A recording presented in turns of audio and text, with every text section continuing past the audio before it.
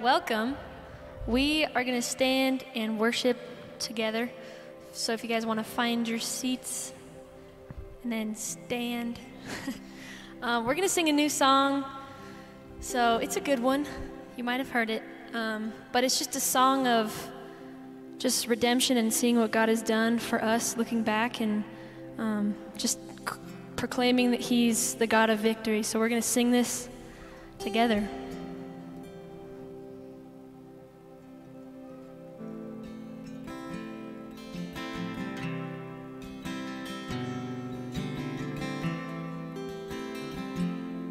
Sing, I won't forget. I won't forget the wonder of how you brought deliverance, the exodus of my heart. So you found me, you freed me, held back the waters from my release. Oh Yahweh,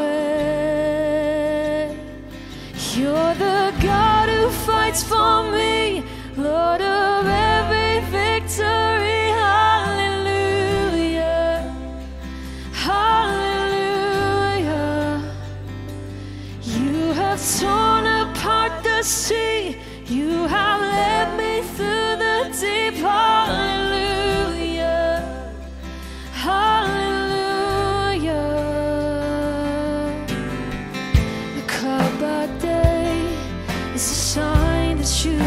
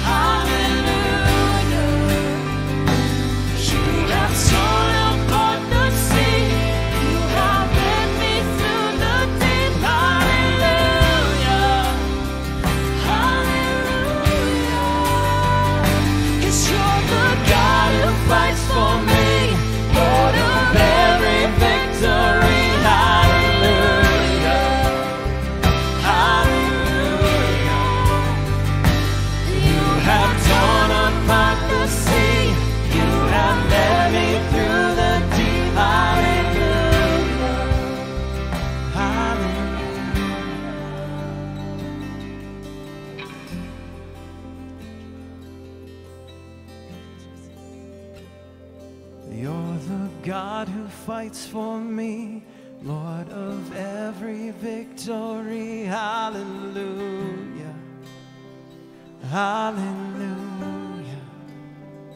You have torn apart the sea, you have led me through the deep. Hallelujah. Let's remember him this morning. You're the God who fights for me, Lord of every victory. Hallelujah, hallelujah. You have torn apart the sea, you have led me through the deep. Hallelujah, hallelujah, hallelujah, hallelujah,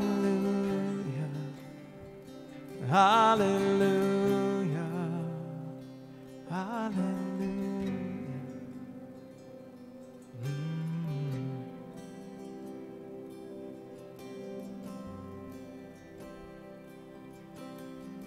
God, we praise you this morning.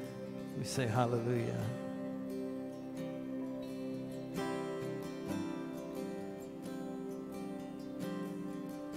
God, for some of us, it's hard to just imagine what life was like without you.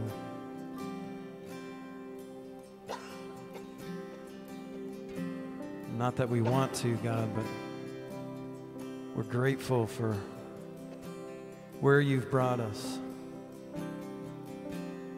We're grateful for your rescue.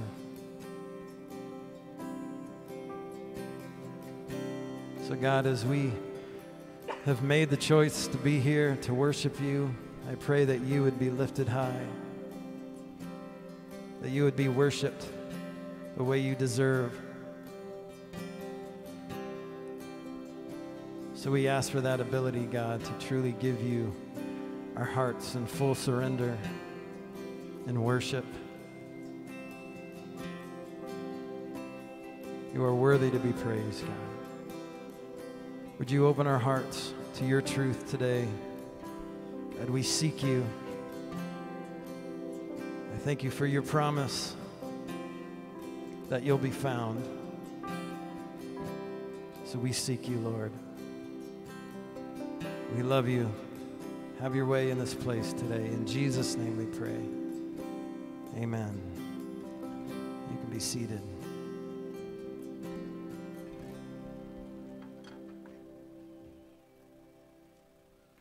All right, good morning, church. Great to see you all here. This is a hearty crowd coming out in this cold weather. I'm impressed. Well done. Way to be here. A couple of quick announcements before we get started here with the rest of our service. Just a couple of quick things. Just want to remind you that prayer is available to you on Sunday mornings between 9:30 and 10 in the cry room right in the back of the sanctuary there. So you can sign up for that.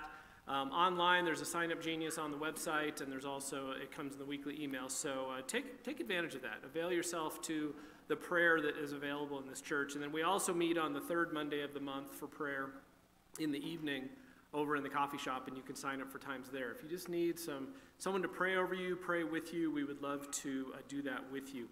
Also want to mention the Women's Bible Study is meeting this coming Saturday. They meet every other Saturday, so this coming Saturday, 9 a.m. in the coffee shop next door.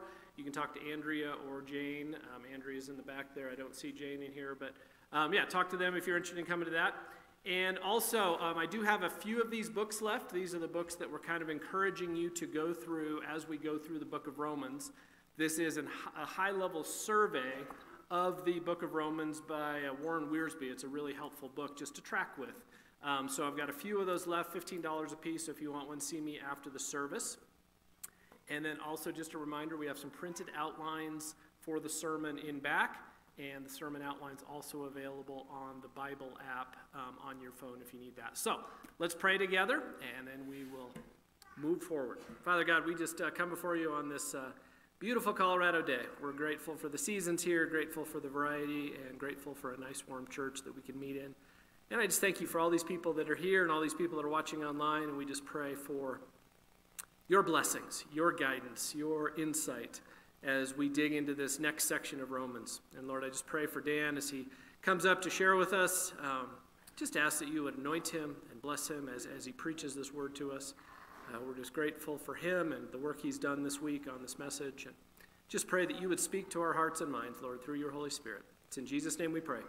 Amen. All right, we're going to go ahead and dismiss kids now, so kids can head out to the lobby for Sunday school. The rest of you can greet one another, and we will start back up in just a minute.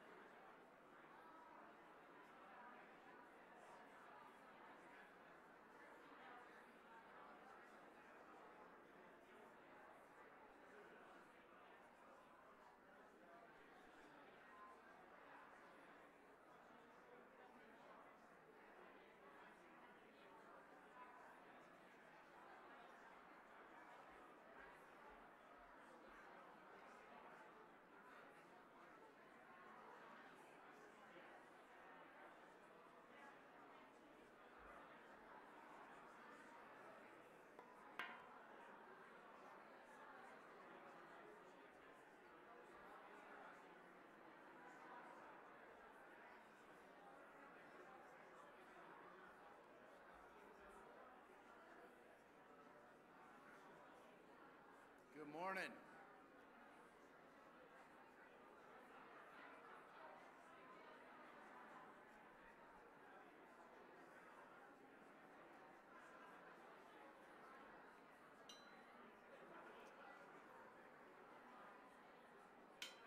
Good morning, y'all.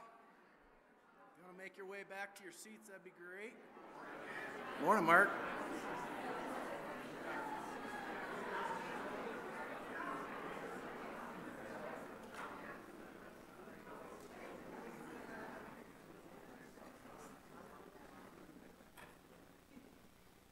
Morning. Good to see you all.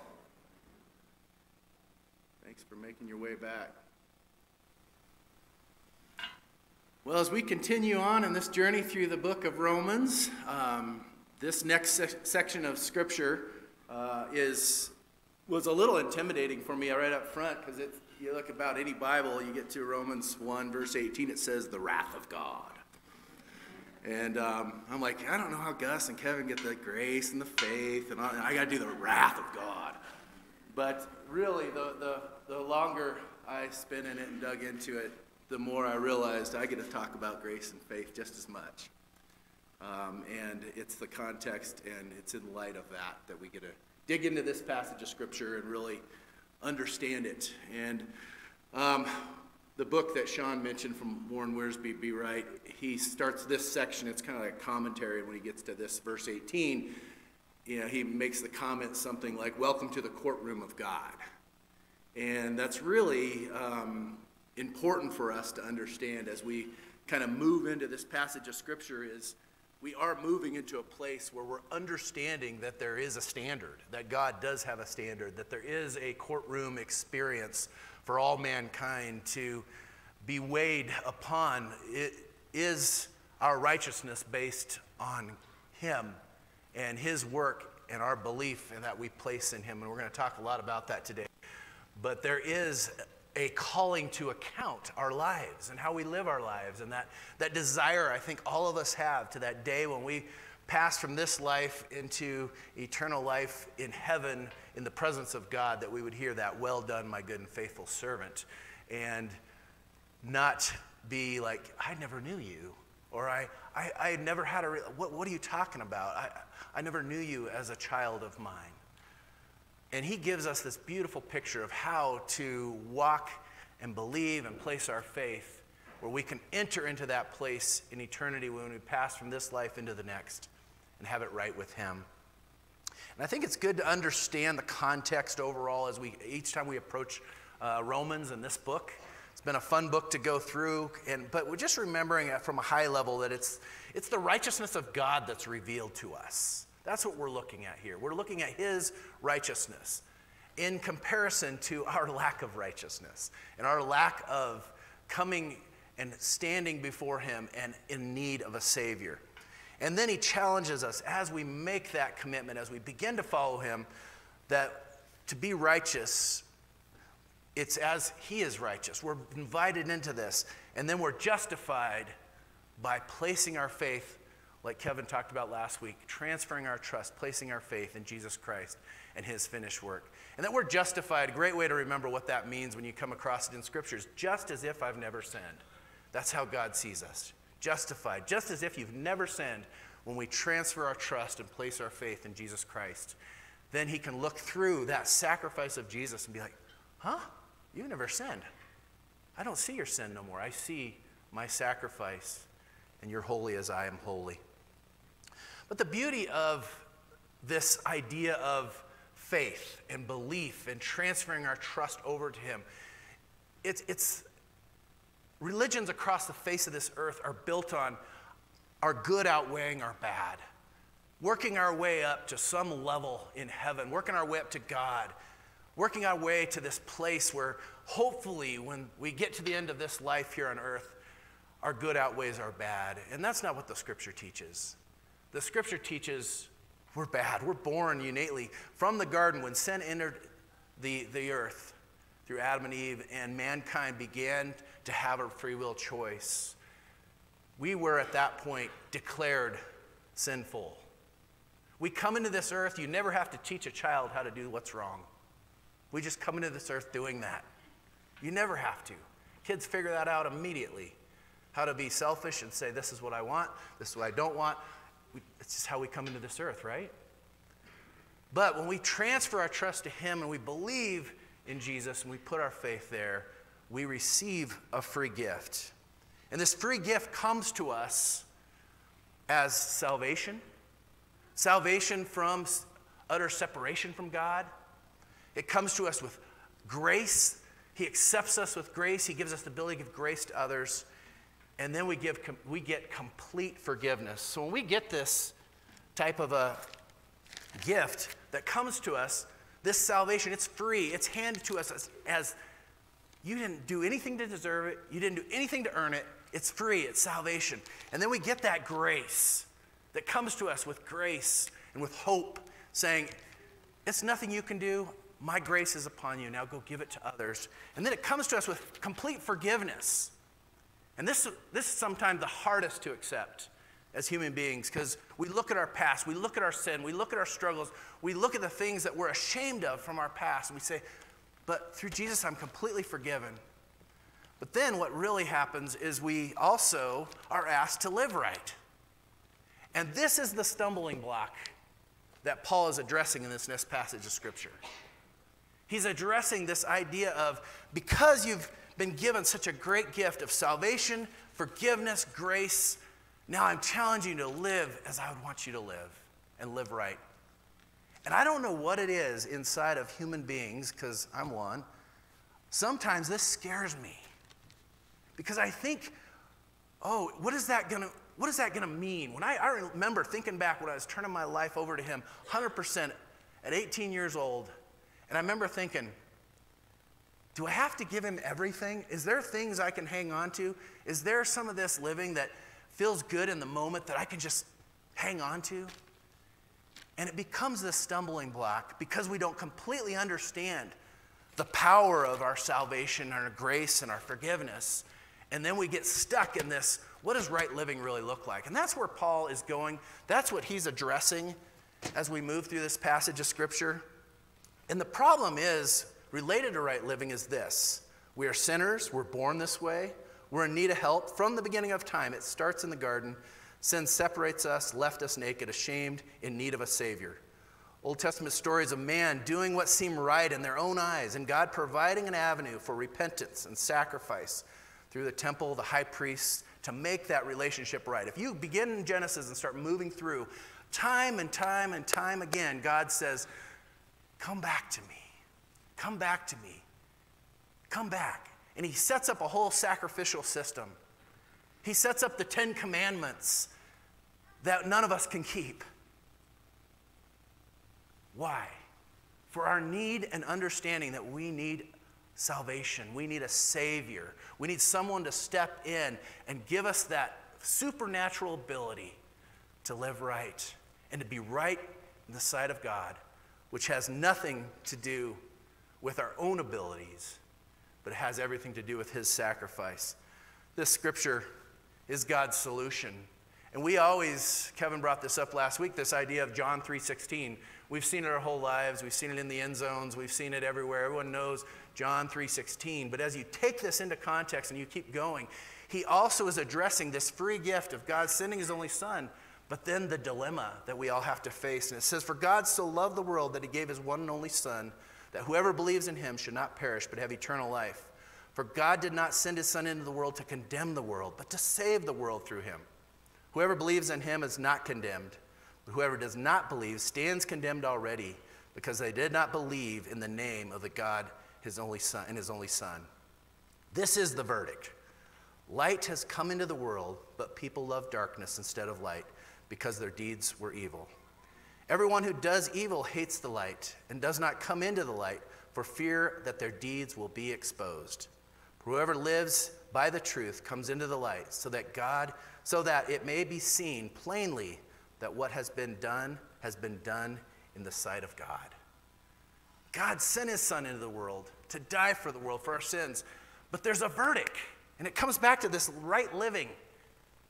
We have to wrestle with, can we continue in our sin? Can we continue in our old lifestyles? Can we continue living like the world says, just do what seems right in your own eyes and be right in the sight of God? The verdict is the light exposes that. And we as human beings don't like the light on our bad deeds. And we wrestle. And he's saying, I've got a solution for you. And that is transfer your trust, your belief over to God. Transferring one's trust is your total life. And I look back growing up in the church, I had lots of moments where I'm like, this seems right, this seems good. A good Sunday school class where I remember the teacher saying some things and I remember praying. But it wasn't until I got to my about 17, 18 years old that I started to really wrestle with, what does it mean to give him everything? What does it really mean to transfer my trust and my life over to him? And I had to wrestle with, is that a good move or a bad move for me? Deep down, I knew it was good. But I had to wrestle again with, what am I going to have to give up? What's my life going to look like? And I'll tell you what, like when you really get to that place and you let go and you give your life over completely, you realize you're wrestling with things that weren't necessary.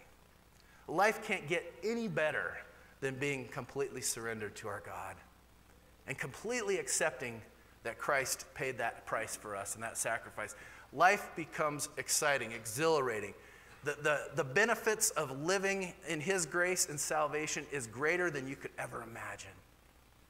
But we don't think that when the light is shining on our deeds. We think, oh man, this can be so hard to give up. And he's saying, no, it's what I'm going to give you. I'll replace your life with so much more, with so many gifts and blessings and relationships and opportunities to be a part of a magnificent plan, a plan that is designed to have impact here on earth, but greater, have impact on in heaven. That we can live our lives in such a way as a part of his plan that we go one day and we look back and we think, your plan led all of us to God's plan for heaven and the future. And I look forward to that day. But just remembering our life, placing our life in hands as our Savior is not based on our performance. It's not the good outweighing the bad, but it's understanding that we want his light. Second problem we face, and this is probably more of us in this room than not. Some of you might be sitting in this room and you'd be like, I've never done that full transfer. Like, God does not have my life. I've not given him everything. I've not laid it all down. But others of you might be sitting here and saying, I did that. And you're like me, where you're like, I've done that. I've made that choice in my life. But here's the problem we face that I feel like Paul is also addressing in this passage as we dig into it. We can take for granted the grace that was given and accepted and return to our old ways of identifying with the world, ourselves, and our faith. We can return to old patterns in our lives before Christ, sinful patterns that does not bear good fruit. At the end of the day, you feel ashamed for those patterns. You're just like, and you're drudging through, and you know God's given you full grace, salvation, forgiveness, but you found yourself back trapped. That happens. Or it might be you find yourself, you're not able to really see yourself through the eyes of God. And God identifies, he looks through the sacrifice of Jesus and he looks into your face and he says, you are justified. You're just as if you've never sinned. I have no condemnation on you. There's no shame upon you. And you say, but I have it. I have condemnation. I have shame. I feel all these things, and it's devastating. That's what he's really trying to address here, is what do we do with that? And I think it's really important just to understand kind of how God sees it and his grace and mercy in the midst of it. So our passage today, let me read this for you. Romans 1, 18 through 25. The wrath of God is being revealed from heaven against all the godlessness, wickedness of people who suppress the truth by their wickedness. Since what they may be known about God is plain to them, because God has made it plain to them. For since the creation of the world, God's invisible qualities, his eternal power, and his divine nature has been clearly seen, being understood from what has been made, so that people are without excuse. For although they knew God, they never glorified him as God, nor gave thanks to him, but their thinking became futile, and their foolish hearts were darkened. Although they claimed to be wise, they became fools, and exchanged the glory of an immortal God for images made to look like mortal human beings, and birds and animals and reptiles. Therefore, God gave them over to their sinful desires, and their hearts to sexual impurities, for the degrading of their bodies with one another. And they exchanged the truth of God for a lie, and worshipped and served created things rather than the Creator, who is forever praised. Amen.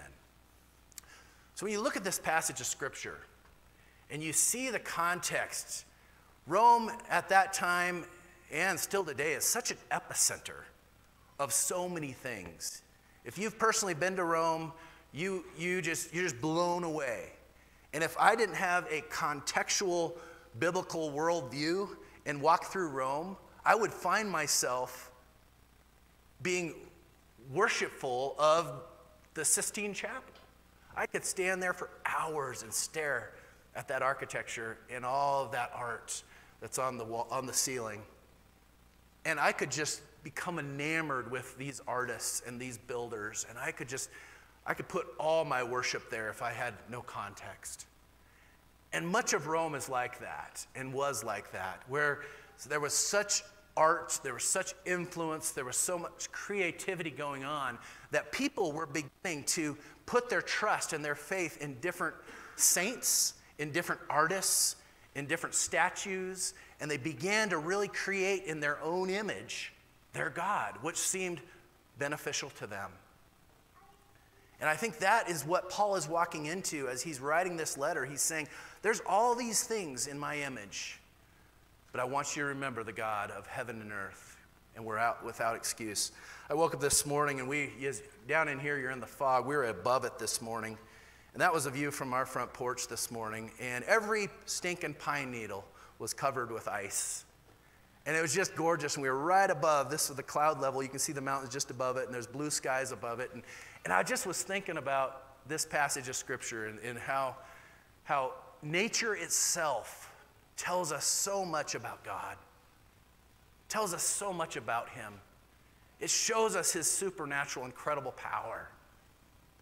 And for us to be so arrogant to think this just bang happened, and all this beauty just sprung out of nowhere, and not humble ourselves and say, the God of heaven and earth created this beauty we enjoy. Down to this, every little stinking pine needle was so beautiful. And you look at the magnificent creation when you hold a flower close to you and you look at it, or you pick something off the ground and you look at how perfect it is and think this just happened. And for somehow we don't even need to worry about who this creator is, but he's made it all for our enjoyment. And as he goes through here in this passage, he says, people are without excuse. He has been revealed from the beginning of time. It said his invisible qualities, his eternal power, his divine nature. Man is without excuse because of these things. And I think of this passage of Scripture here from Psalms 19. This really says it well. It says, the heavens declare the glory of God. The skies proclaim the work of his hands. Day after day they pour forth speech. Night after night they reveal knowledge. They have no speech. They have no words. No sound is heard from them. Yet their voices going out into all the earth. Their words to the ends of the world. In the heavens God has pitched a tent for the sun. It is like a bridegroom coming out of his chamber, like a champion rejoicing to run his course. It rises from one end of the heavens and makes its circuit to the other. Nothing is deprived of its warmth. And you think about just the beauty of the sun coming up every day and going down and making its circuit. And you think that the heavens truly, the earth declares it. Declares who God is, and we are without excuse. In Acts 14, Paul and Barnabas are wrestling because the people want to worship them. And they're just like, folks, you're missing something here. Stop. And this is what they say to them, friends, why are you doing this? They see the miraculous things happening that Paul and Barnabas were involved with. Why are you doing this? Too many are only human. We too are only human. Like you, we are bringing you good news, telling you to turn from your worthless things to the living God, who made the heavens and the earth and the sea and everything in them. In the past, he let all the nations go their own way, yet he has not left himself without testimony. He has shown kindness by giving you rain from heaven and crops in their season. He provides you with plenty of food and fills your hearts with joy. Even with these words, they had difficulty keeping the crowds from sacrificing to them. Isn't that interesting? They're like, time out, folks. Like, look what God has made. Look at what the creator of heaven and earth has done. And you want to worship us? That's not it. He said, at the end, they still wanted to make sacrifices to Paul and Barnabas because they just like, we are so starstruck. I mean, I just like laugh sometimes how starstruck we get. Like we see some great athlete on the street or something, and like I've done it. I'm like, oh my gosh, do you know who that is? But then in the end, you're like, yeah, they still poop like I do. I just had to say it, right? We're all just human beings. And in the end, only one of true value is God. He's the only one that we follow. Is knowing God enough? It says in verse 21, although they knew God, first they did not give worship to the God of heaven and earth. They didn't glorify him as God. And that word glory, that glorify word, that means giving him weighty authority. That's what the word glory means. It's weighty authority. That even though they knew of God, they did not give him the weight of his authority. And I think of like, he's our creator. And because of his invisible qualities, we often can look to the visible and say, your authority's not too weighty, God, in this decision. I'm going to allow my own authority to make this decision. Even though we know what he's calling us to, even though we know God. Oftentimes we don't worship him and give him that glory. He says, and they're not thankful for his grace, forgiveness, and sacrifice on their behalf. Isn't that so easy? To just become selfish, become self-centered, and not be grateful for that grace that was given us, that forgiveness, that sacrifice, that free gift we were talking about. And then it says, and their hearts and their minds became futile in thought. And I would like to say that's definitely the natural outcome of a self-centered life. I've been there. We start living self-centered, we quickly stop treating people well. We start thinking our stuff is more important than other people's stuff. We start getting completely self-centered, that our agenda is the only true, meaningful agenda. There's all these things that we just, and it's natural for us. I wish it were not, but it is. It's natural for us to be self-centered. Back to children, they come out of the womb self-centered. It's natural. It's natural. But God wants us to understand that he has a different plan for us. He has a plan of not just knowing him. Knowing him is not enough. But giving him authority, giving him glory, giving him all the worship that's due his name. And as we move into verses 22 and 23, it says they claim to be wise, and they worship is natural for God's creation and easy to exchange it for something created rather than the creator. I believe, kind of coming back to that whole when we get starstruck on things, we're born to worship. We're born to go, oh. And I think it starts with our parents. You know, they're the ones that are like providing every bit of our sustenance when we come out of the womb. And all of a sudden, like, oh, mommy, daddy, I need them more than anything else.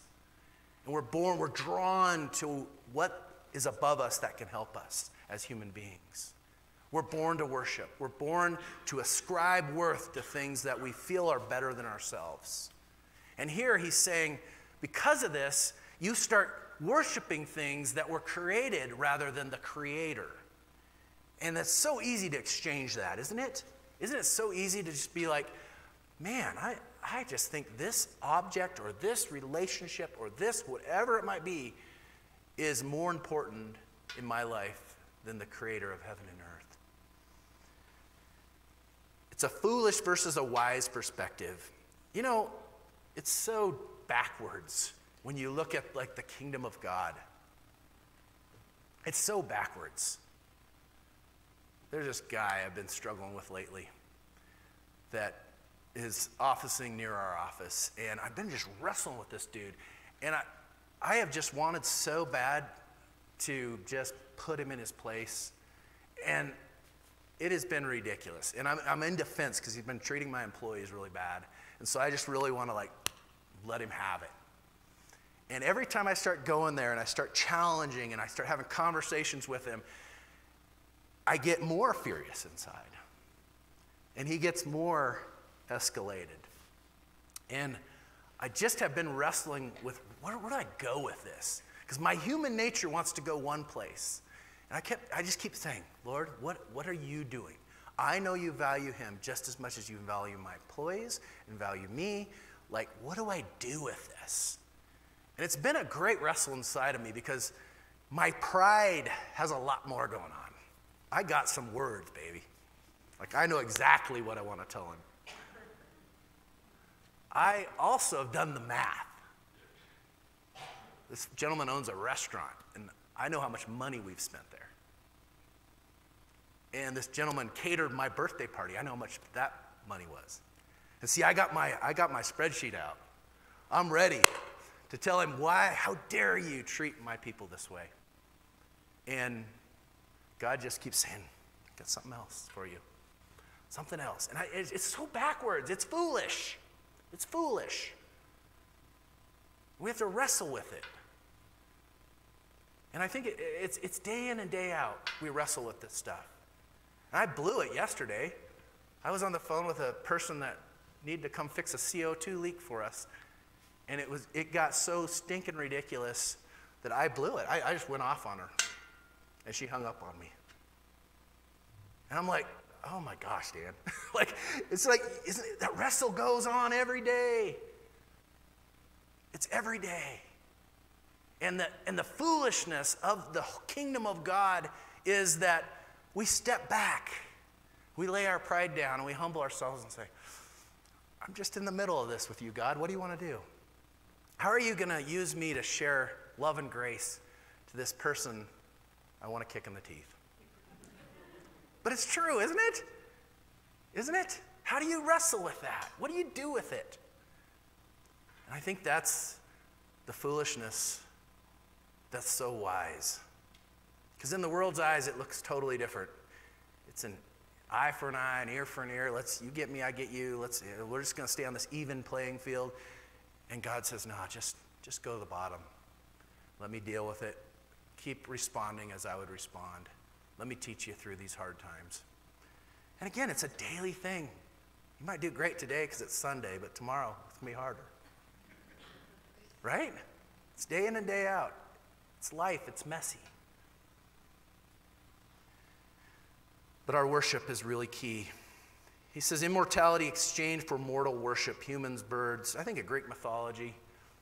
Think about how much worship has been ascribed over the centuries to animals and birds and reptiles and all these things that supposedly represent us, when it's truly the God of heaven and earth that he's called us to. What is God's response in all this? This might sound harsh. It says God turned them over to their own desires. He said, therefore, God gave them over to their desires, their sinful desires. But I think it's really important to understand that is a picture of grace. Back to children again. As we're raising children, and you're teaching them to do something, and they keep doing the same thing wrong over and over. They keep going, say, don't touch the wood stove, it's hot. Don't touch the wood stove, it's hot. Eventually, you just got to shut up and let them touch the wood stove. It's love and logic. And all of a sudden, they're like, You turn them over to make their own choice and let them face the consequence. God's doing that with us every day, isn't he? He's doing that with us every day. He did not create us to be puppets.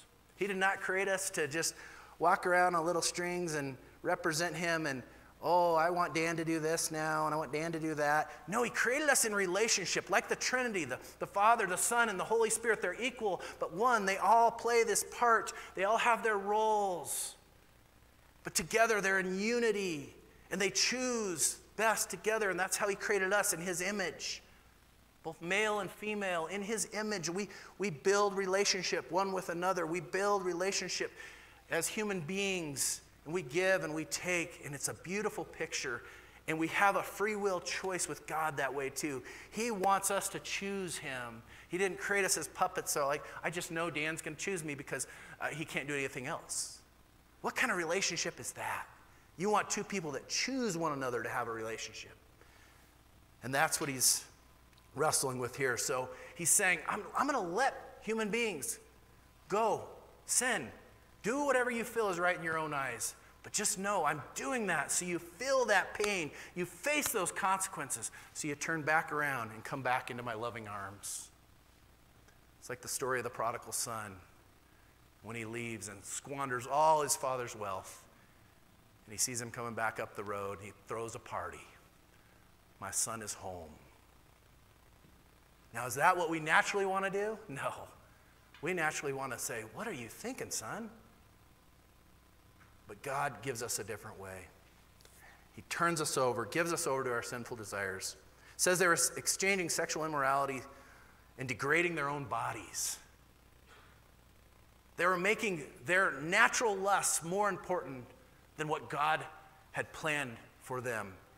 from the beginning of time. They were exchanging truth for a lie. Again, worshiping something that's created versus the Creator. But I love how verse 25 ends. And this really kind of just capstones it for me. It says, he will forever be praised. That's how this section ends. It will not be based upon man's choice of right or wrong, but God's divine nature expressed through the Trinity, the Father, Jesus Christ our sacrifice, and the indwelling Holy Spirit. That's what it's based upon. He will be forever praised. No matter what mankind decides to do, we run off and exchange things that we shouldn't exchange, and we build relationships we shouldn't build. We do what's wrong. In the end, he will be praised, and his grace and mercy and forgiveness is always available to us, and he's calling us back.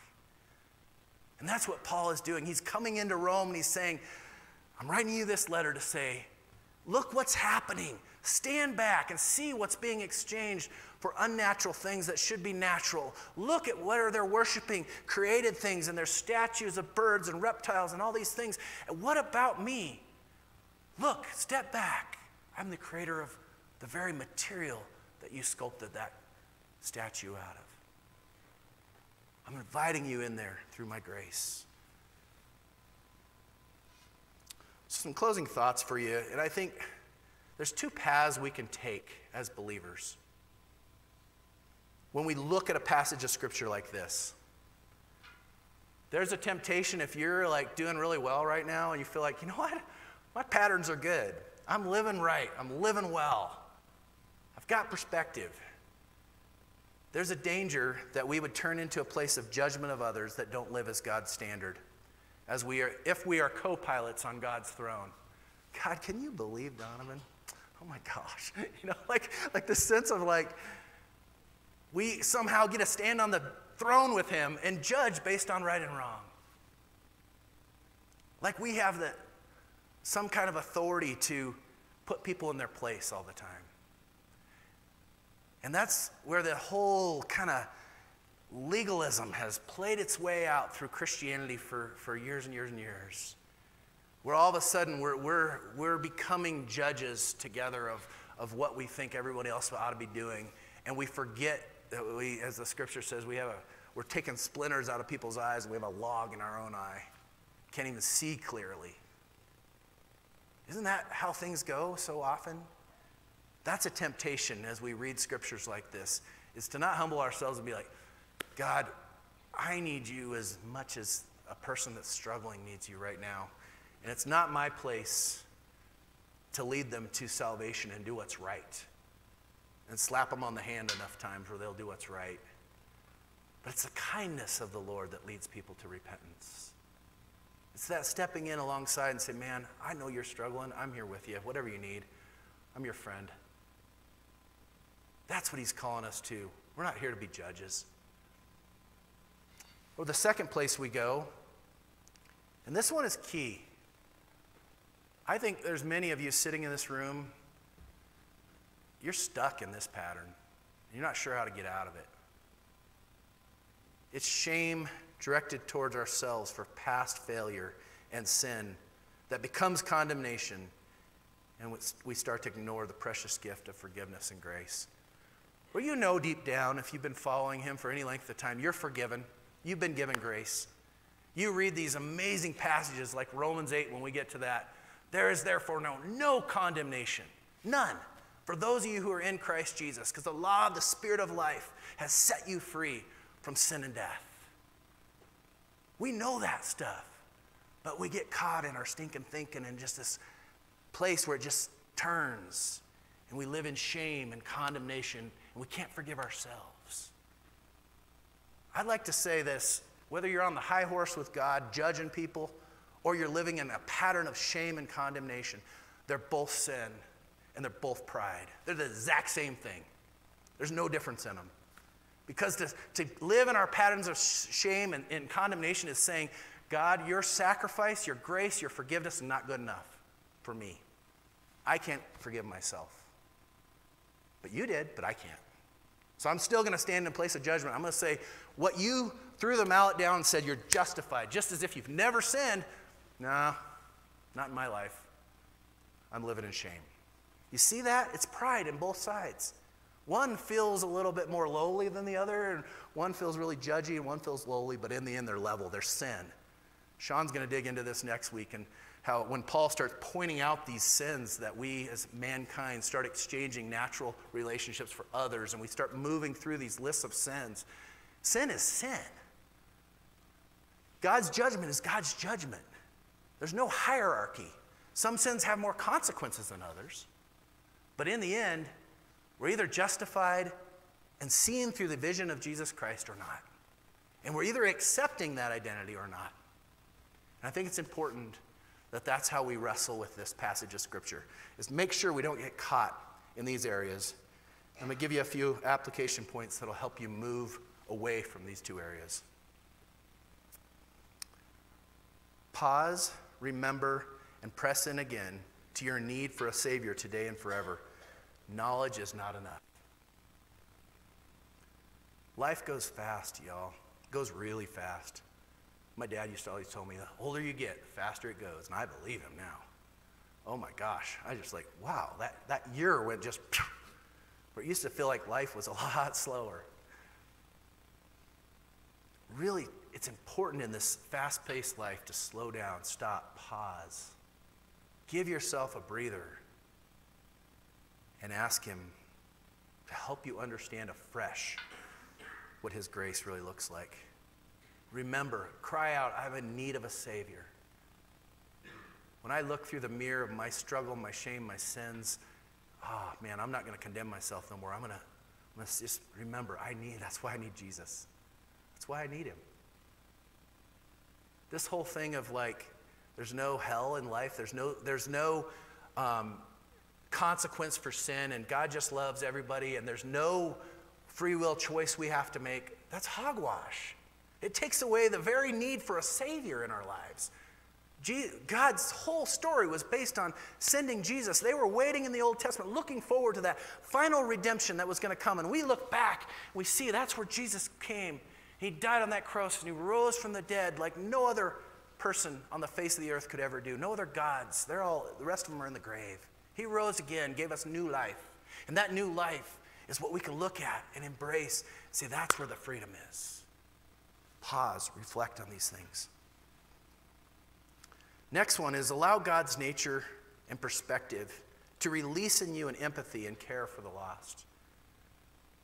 People everywhere around us don't understand the beautiful gift of salvation, the beautiful grace, forgiveness that is given to mankind through Jesus.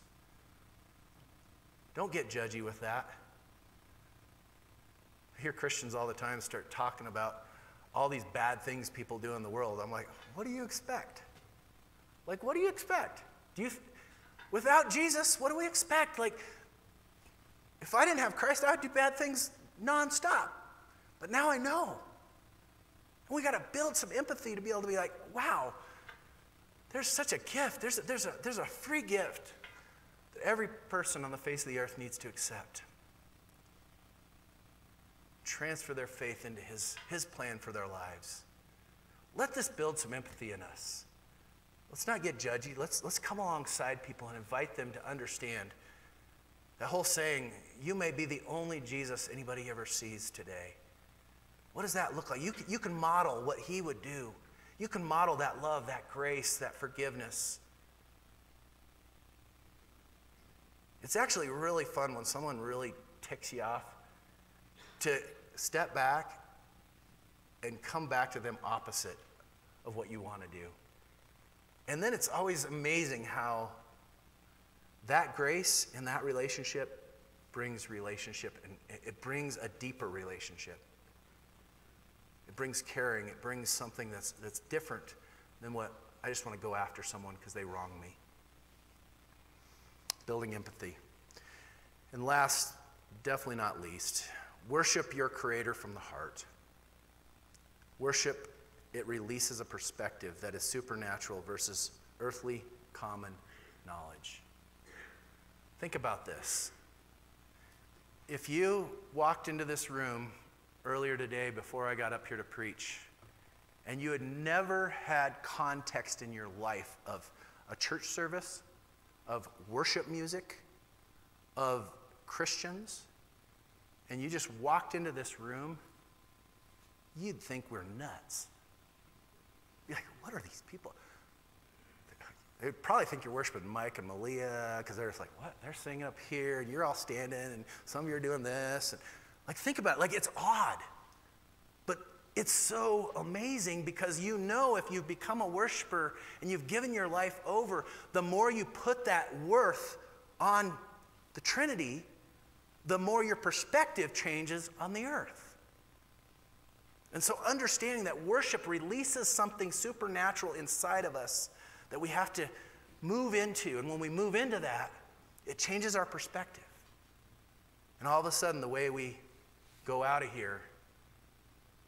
But we can't limit it to here. It's every day. It's day in and day out. It's when you're heading to a tough meeting that you just need to pause and worship the Creator. It puts the meeting in perspective, I guarantee you.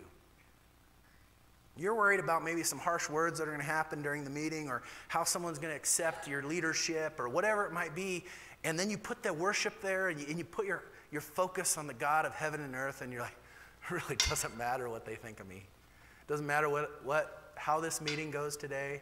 I'm just going to represent you. Because in the end, it doesn't change just how he ended this scripture. All the praise and glory to him, no matter what. Amen. So there's some application points. I hope that helps you to just kind of wrestle with this week, to move yourself towards him and go that direction. Let's pray together. Heavenly Father, we thank you for this day. We thank you for the opportunity to worship you, the living God, the God of heaven and earth. Lord, we just thank you for being a part of our lives. We thank you that you chose us for the foundations of the earth and appointed us to go bear fruit, to make a difference in this earth. You've invited us into a plan, and I thank you for that. So, Lord, help us in our worship and in our lives as we walk through this week to put into context what it is you're all about. Lord, we love you. We thank you. In Jesus' name.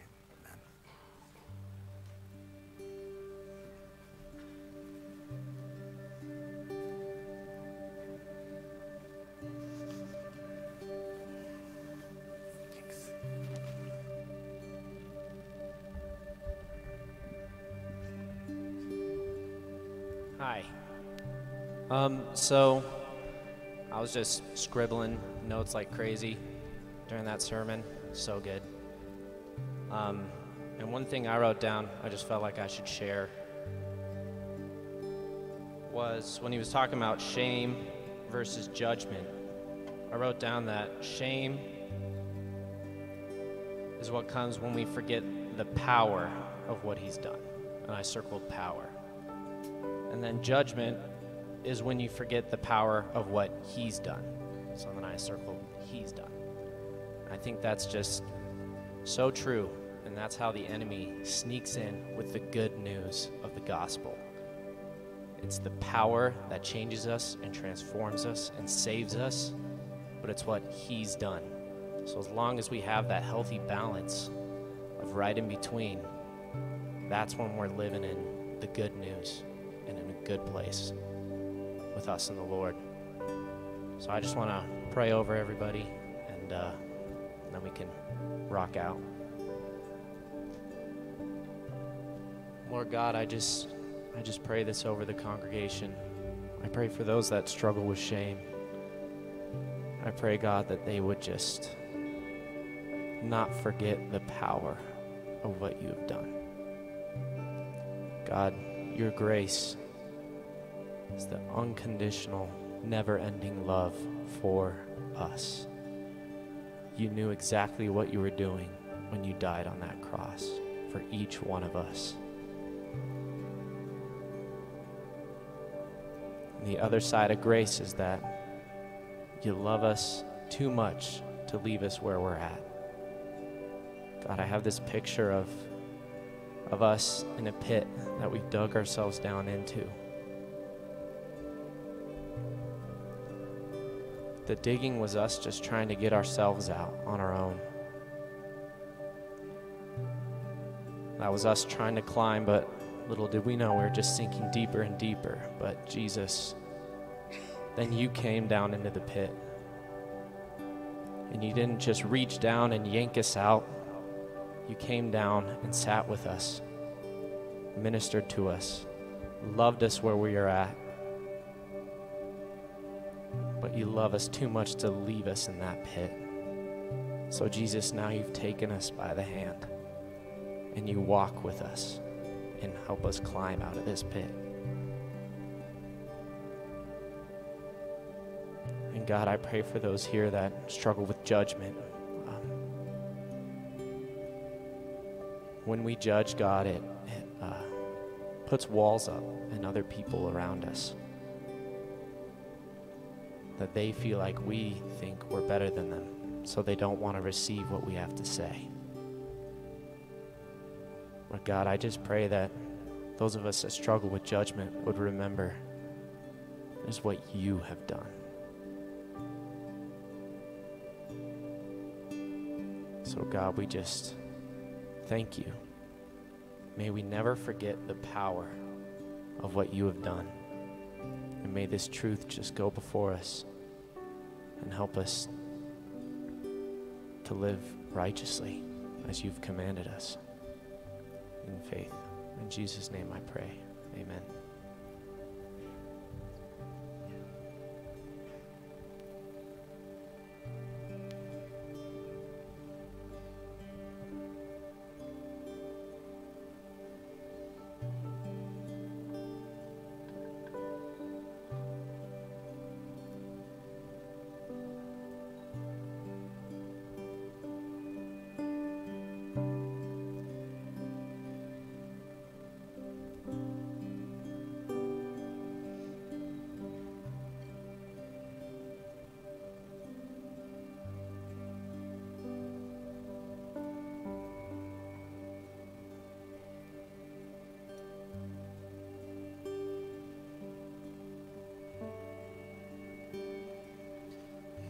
So good to me.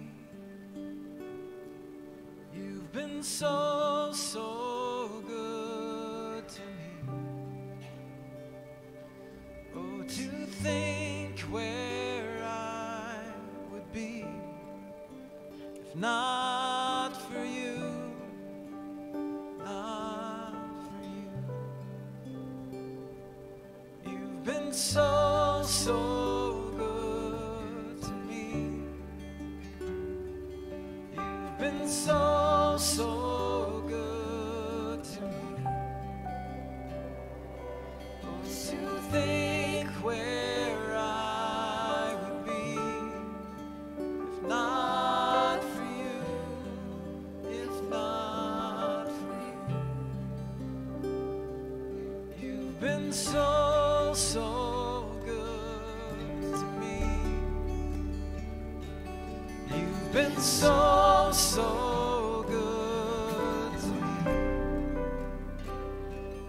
Oh, to think where I would be if not for you, if not. Let's turn our shame into worship.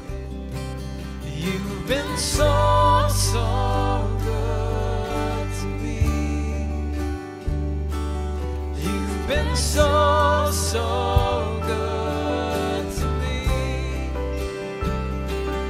Oh, to think where I would be if not for you, if not for you.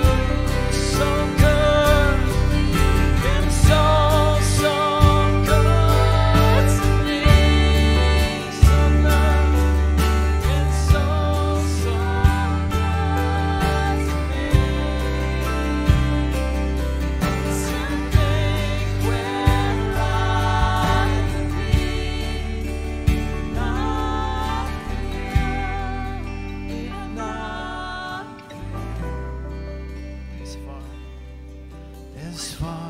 as heights reach from the depths, as far as east is from the west, so far your grace has carried me.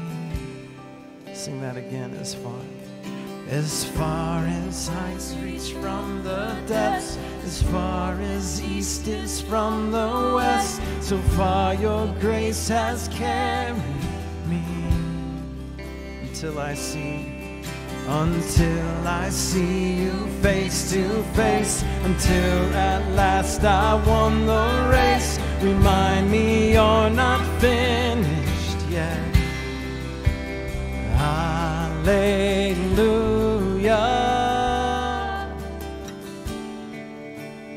Hallelujah.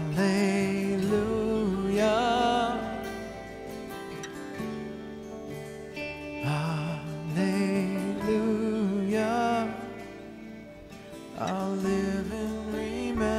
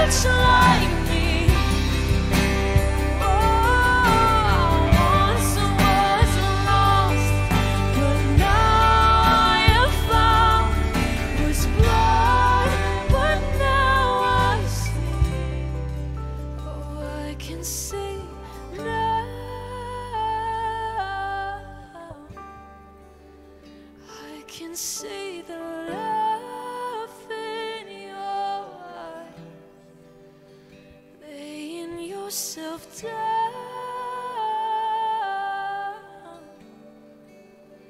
raising up the broken to life. So good to me. What's so good to me? Oh, to think where I would be if not for you, If not you.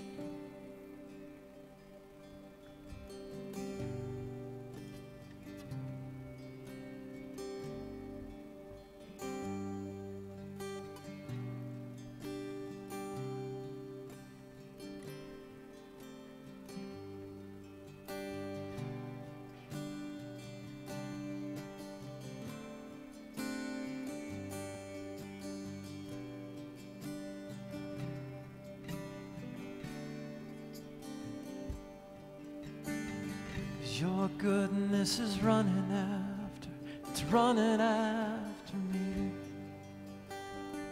Your goodness is running after, it's running after me.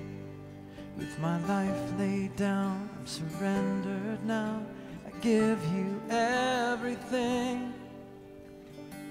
Your goodness is running after, it's running after. Sing that again, your goodness. Your goodness is running after, it's running after me. Your goodness is running after, it's running after me. With my life laid down, I'm surrendered now. I give you everything. Your goodness is running after, it's running after me.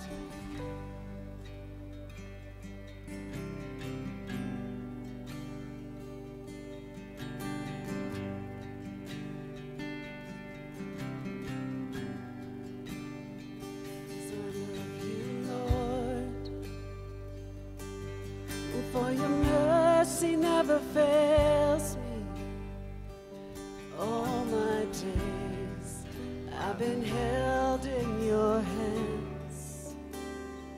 From the moment that I wake up until I lay my head, I will sing of the goodness of God.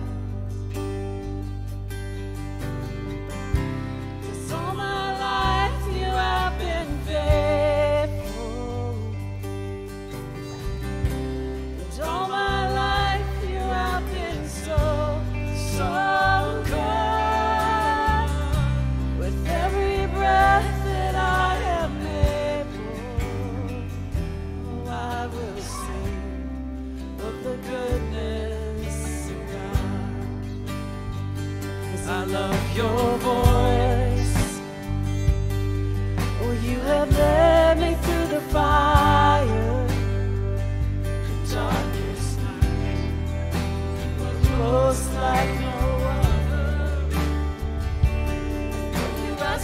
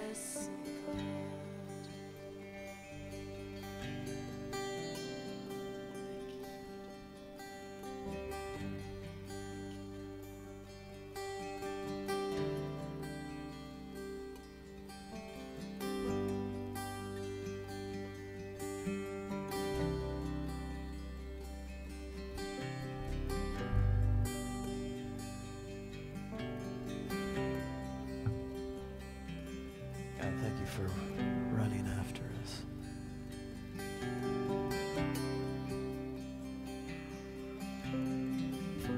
God, thank you that you're a faster runner than we are.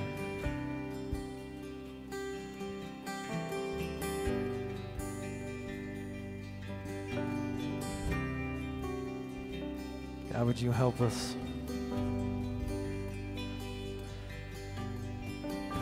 Would you help us to just allow ourselves to be caught by you? Those areas that we hold on to.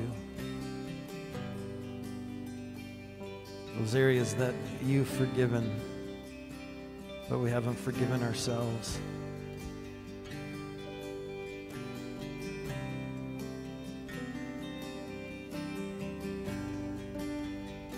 God, would you turn that shame into glory?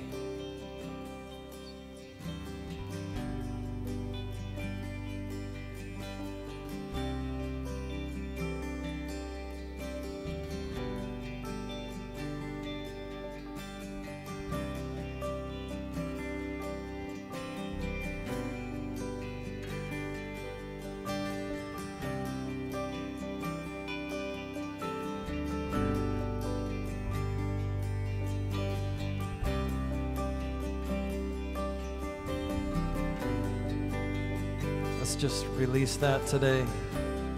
Whatever that is you're holding on to.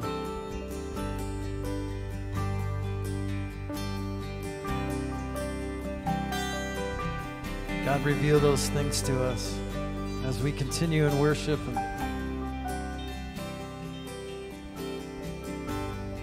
and sing of the goodness of God. Help us to truly release those things.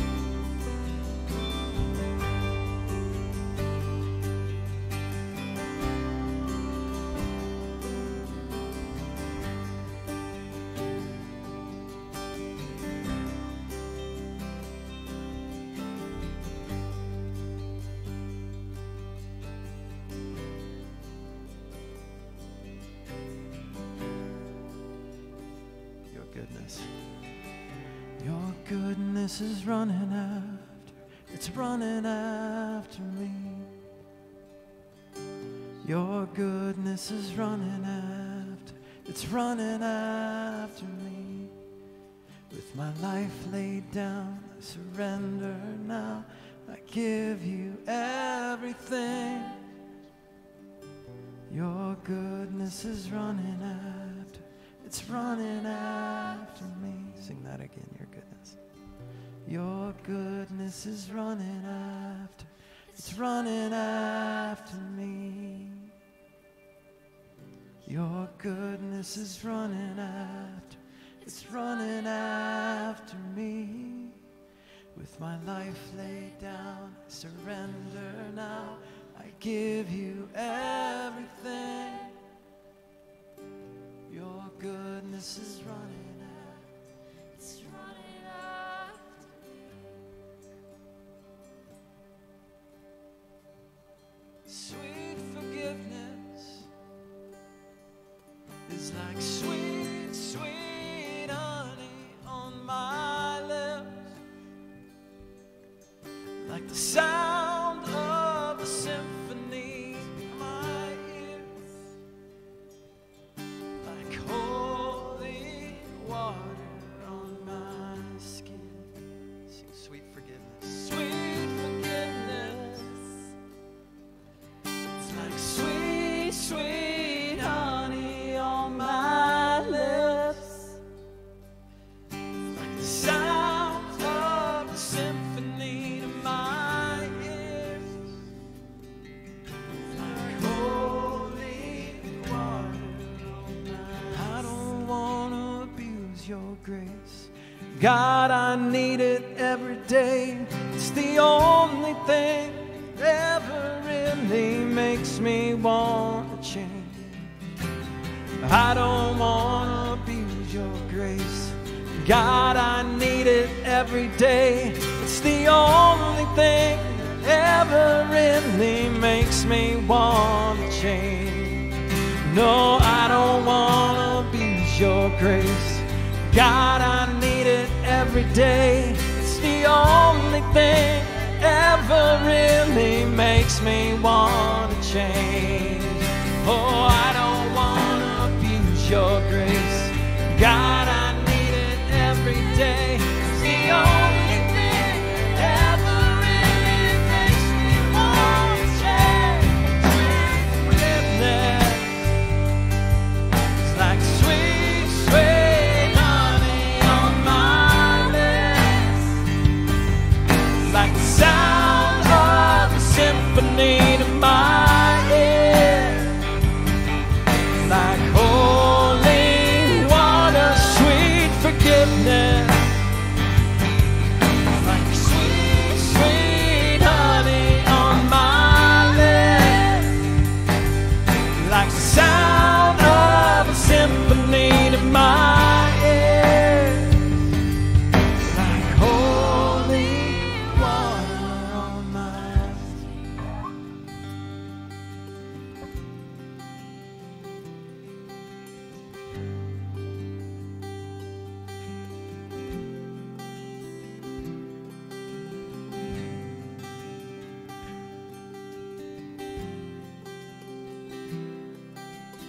God, I'm on my knees again. God, I'm begging, please again. I need you. Oh, I need you. Walking down this desert road, water for my thirsty soul. I need you. Oh, I need you. Sing that one more time. God, I'm on my knees again. God, I'm begging, please forgive. I need you. Oh, I need you. Walking down this desert road, water for my thirsty soul. I need you. Oh, I need you. Sweet forgiveness, like sweet, sweet honey on my lips, like the sound of a symphony to my ears, like holy water, your forgiveness, like sweet, sweet honey on my lips, like the sound of a symphony to my ears, like holy water, sweet forgiveness. It's like the sound of honey on my lips, like the sound of a symphony to my ears, like holy water on my skin.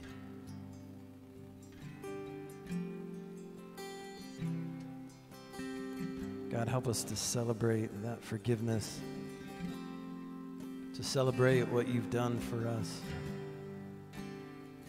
to not think lightly of it or discount it with our shame. Help us to celebrate your forgiveness. We love you, Lord.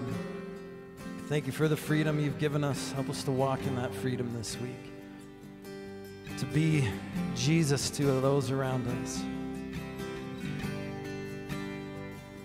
Amen. Have a great week.